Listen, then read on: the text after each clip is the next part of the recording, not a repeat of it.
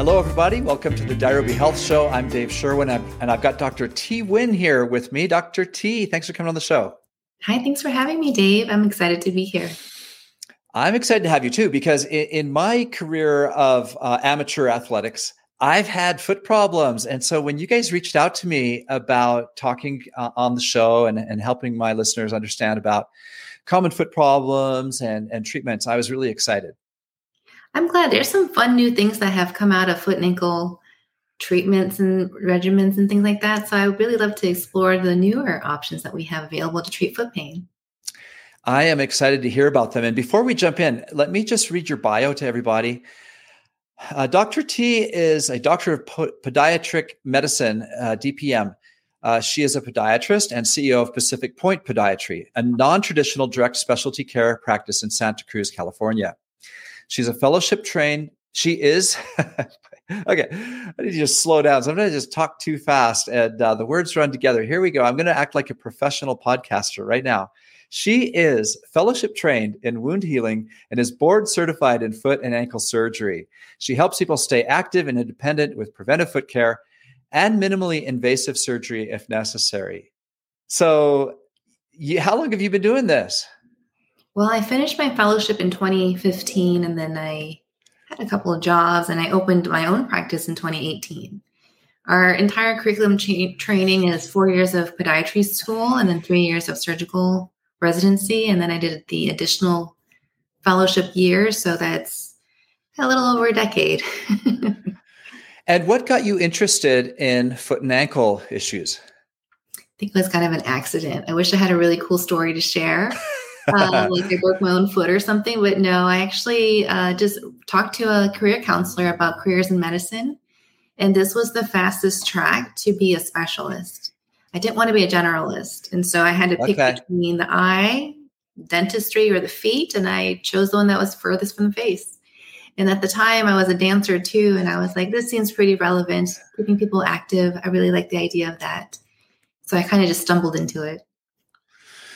Yeah, well, it's a great topic. I've done over 200 episodes, and we've never actually focused on foot and ankle issues. And it's really important because as I look back, like I was telling you as we were chatting before we even started, you know, in my own amateur athletic career, I've had my share of foot and ankle issues, and they are a real bummer because if you have a foot problem, it affects everything in your fitness plan. You know, it doesn't matter whether we're talking about doing cardio or whether we're doing HIIT exercise, whether we're doing weightlifting.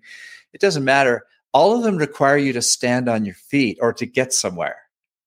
Yeah, I tend to get people who underappreciate their feet. I mean, it's the furthest from our eyes. So it's the least we pay attention to until something hurts. And then you start walking funny, and then your knees start to go out and your low back starts to wobble around. Yeah, so I'm trying to promote more of what proper foot hygiene is so that we can maintain them and have them lasting a long time. Well, let's start right there. Talk to us about proper foot hygiene. You know, we don't really pay that much attention to our feet until something goes wrong. Right. And proper foot hygiene is just like hand hygiene or like dentistry, right? You go to see the dentist every 6 months, even if it's just for a checkup. Even if you don't have a cavity, you want to have it monitored because there are parts in the mouth that you can't see. Only the dentist can see, or they can pick up something quickly and deal with it right away. The feet is the exact same thing. I normally recommend people touching base with their podiatrist at least once a year because we can see on the biomechanical level if something is impending, if something is a problem, things like a callus, a toenail fungus, or even an ingrown toenail. We can kind of predict some issues that present on the feet that we ourselves can't see. And so it's nice to have that professional expertise on the other side, especially on the bottom of our feet where we really don't pay any attention to until it hurts. That is really interesting. I am guilty.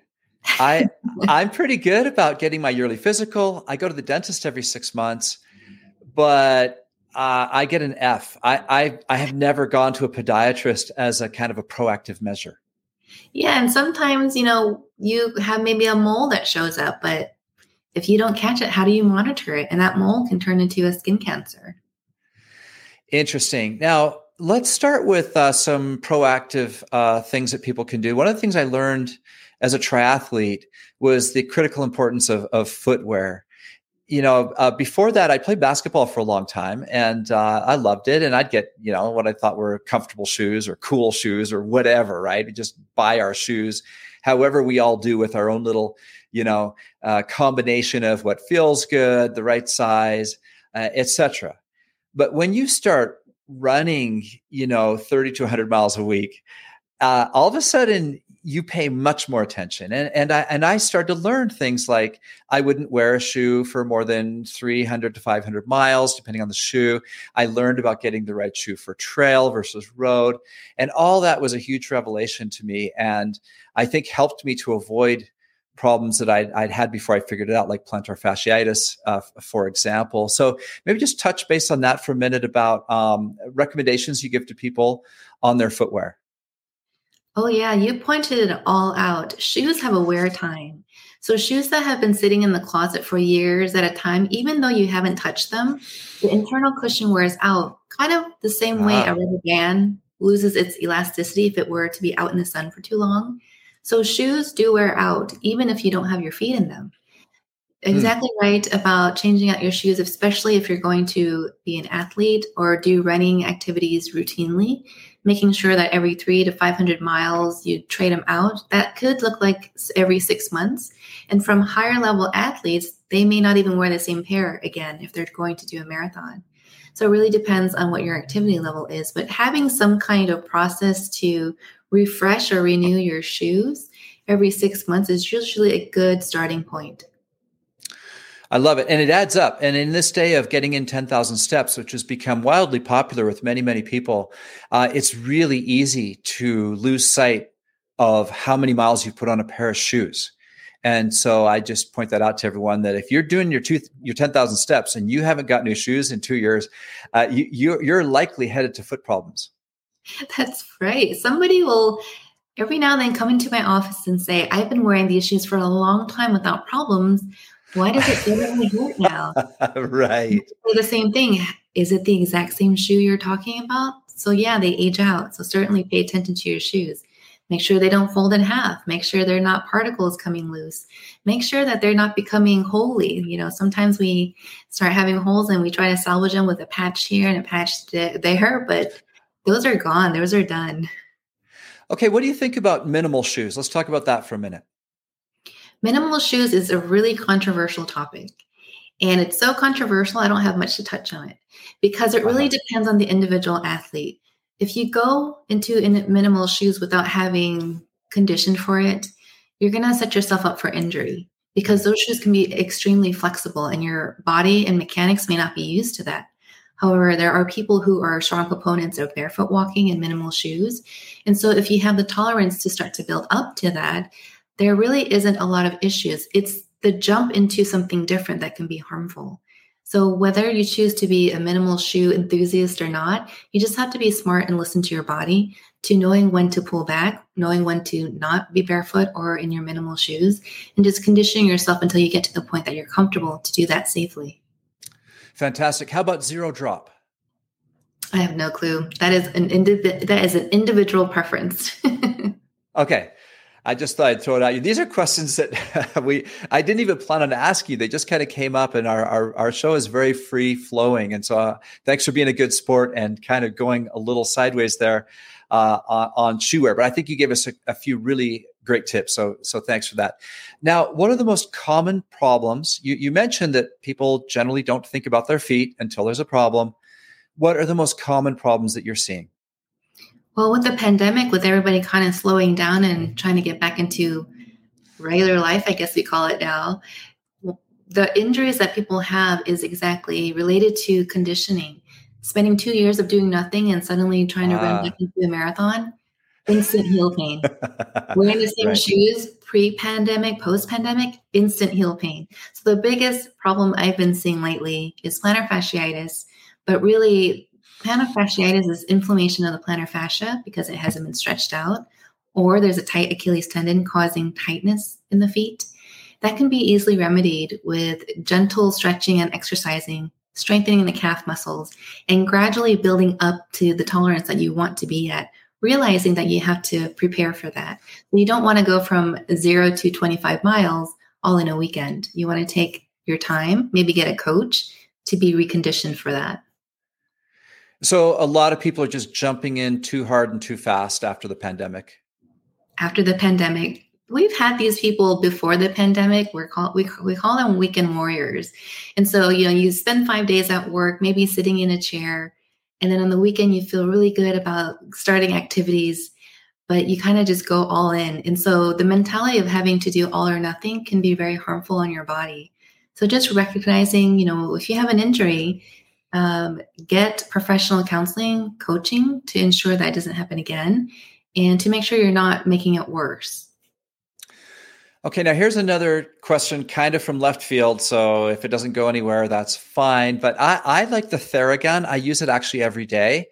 And I'll use it on my upper body if I'm working upper body.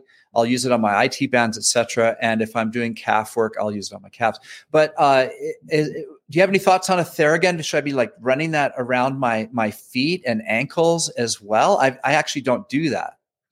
I really like the Theragun because it's soft tissue. It enhances circulation. It brings awareness to that body part. I really like it for home use. What we have in the office is shockwave therapy, which is a lot more focused energy. So if we want to hit a particular spot because of a specific pathology, let's say plantar fasciitis, it is a lot more, it penetrates on a more focal level versus the Theragun where, you place it on your skin and you can see the waves of your skin being manipulated. Yeah. The focus energy that we have in the office is a lot more specific, and it can increase the circulation on a deeper level. And so having these two technologies, whether you have one at home or you use one in the office in a professional setting, I think all is a really great benefit to soft tissue disorders in prevention and restoration because you're increasing the metabolism by increasing the circulation. So I think it's all very good for you. Okay. So I had to add that into my routine of just run my Theragun around the soft tissue of my feet and ankles. But like you mentioned, it's kind of a amateur approach, something people can do at home. But let's talk about some of your modalities now. You've mentioned that you're doing stuff that's very cutting edge, very modern. Talk to us about that.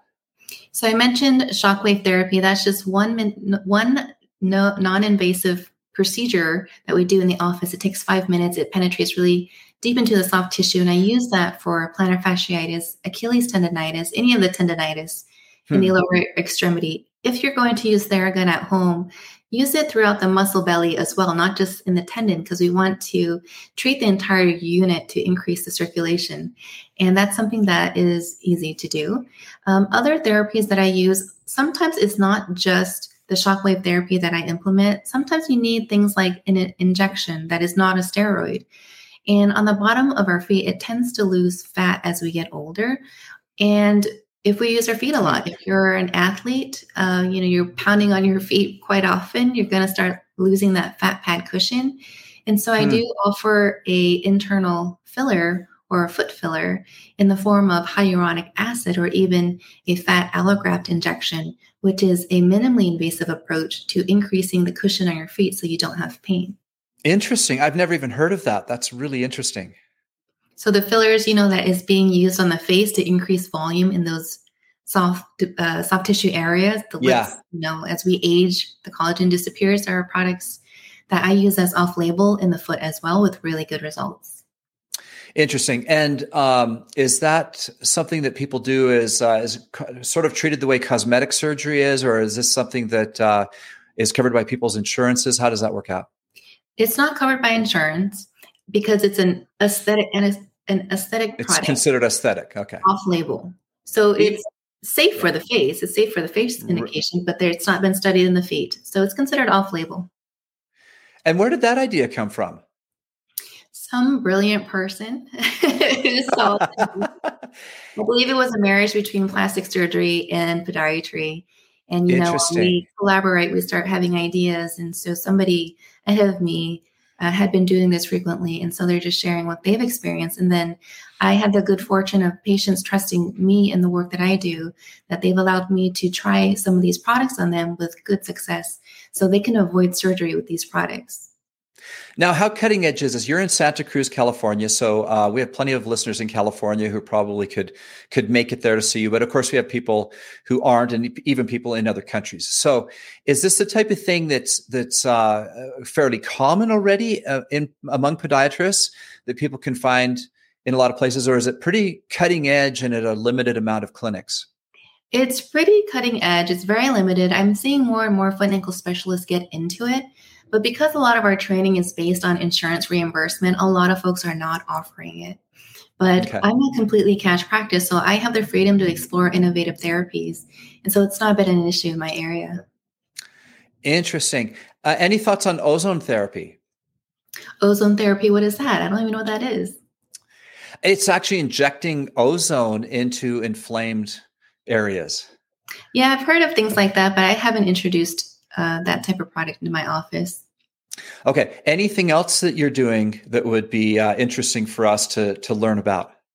Well, let's say you do need surgery. You know, the injections aren't working. The custom orthotics are not sufficient. You have more deformities as you get older, and you just kind of want definitive correction of maybe a deformed toe, maybe a bunion, a hammer toe, even metatarsalgia or a neuroma, nerve entrapments. These conditions can be treated with an office procedure that's called minimally invasive surgery, where I numb the person in the office and use a very specialized tool to make those tiny poke hole incisions to make bone cuts that'll correct the alignment of these deformities. And that is something that is not done regularly as well. That is advanced training that's required. And I really love this approach because there are a lot of people who don't want to undergo traditional surgery, go to a surgery center, or be under anesthesia for a variety of reasons. Maybe they have secondary medical conditions that put them at risk, or they just don't want to. And so that's a really nice alternative to having something done for your feet without all of the added stress that's typically involved in traditional surgery. Okay. Now, you sound like a very brave person, a cash-only practice. As a doctor, that sounds like a scary venture at first. What brought that about? Why did you decide to be a cash-only practice? I think if you've had experience with insurance, it's pretty obvious why a lot of us are starting to opt out. Okay. And it just, I really wanted to get back into old school medicine where it was just me and the patient, and I make the recommendations and patients get better faster. Within the system, I'm constrained by what the insurance wants me to do or will let me do. And it just delays care. And so I said, how can I do this better?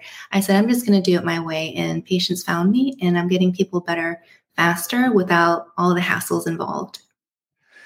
Okay, I want to end with two questions.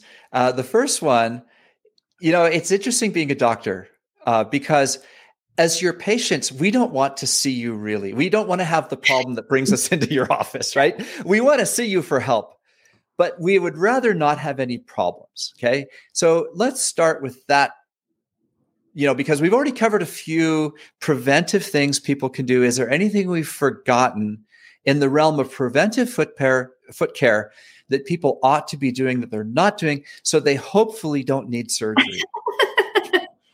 I take offense. You don't want to see doctors? No. It's like we do when we have pain, absolutely. But I was being a little snarky in how I worded my question. I really just mean, what are you advising your people to do? Is there anything we missed? We talked about, and you talked about stretching on not jumping in too fast. We talked about footwear. Is there anything we missed? I really love that you bring this up because healthcare, health insurance, this day and age is exactly that. It's sick care. You only want to see your doctor when you're sick, when you're hurt, when you're injured. Yeah. But being able to move out of that paradigm and partnering with our patients, I want to see people. I want to see people before they hurt themselves, before something shows up. If we can prevent it, excellent. So I'm moving more in the realm of preventive care, and that can look like one single visit to your podiatrist to have a risk assessment. Just the one time might be all that you need because you don't know what you don't know. And being able to just touch base with your doctor at least one time is a preventive measure that you can have. Other than that, general foot hygiene, being aware of what your foot looks like from the bottom and the top and between the toes, making sure there's no open sores or lesions.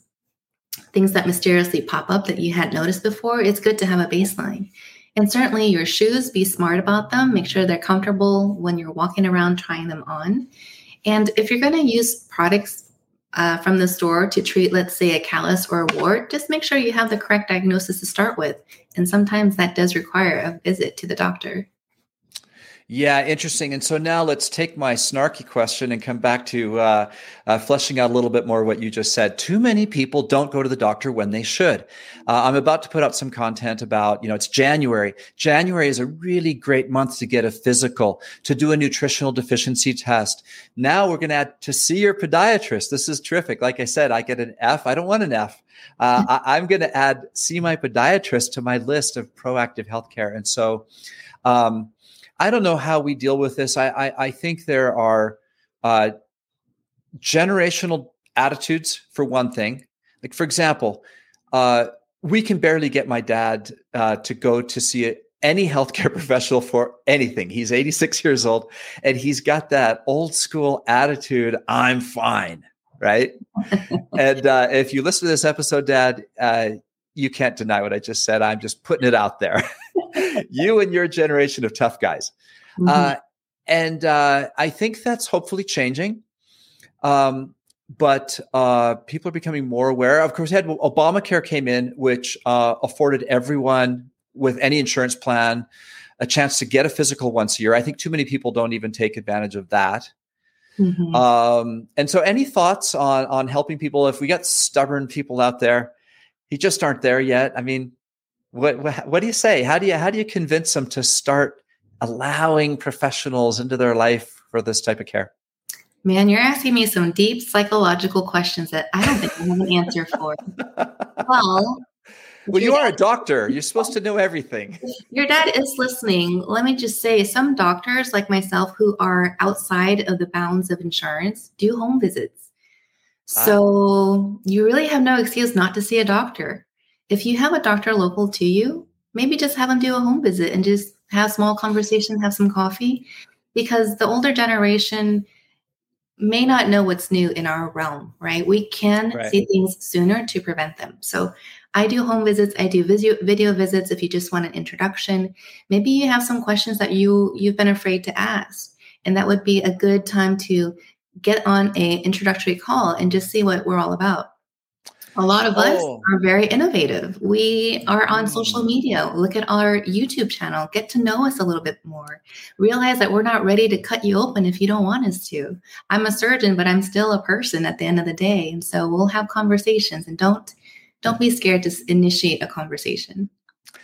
Well, what you just said is really, really cool. Because back to what I said, you're in Santa Cruz, but the fact you do these video consults. So can you do a fairly, if someone in Australia contacts you and says, I'd like to have a consult, or England or Germany or Africa or wherever they have internet, right?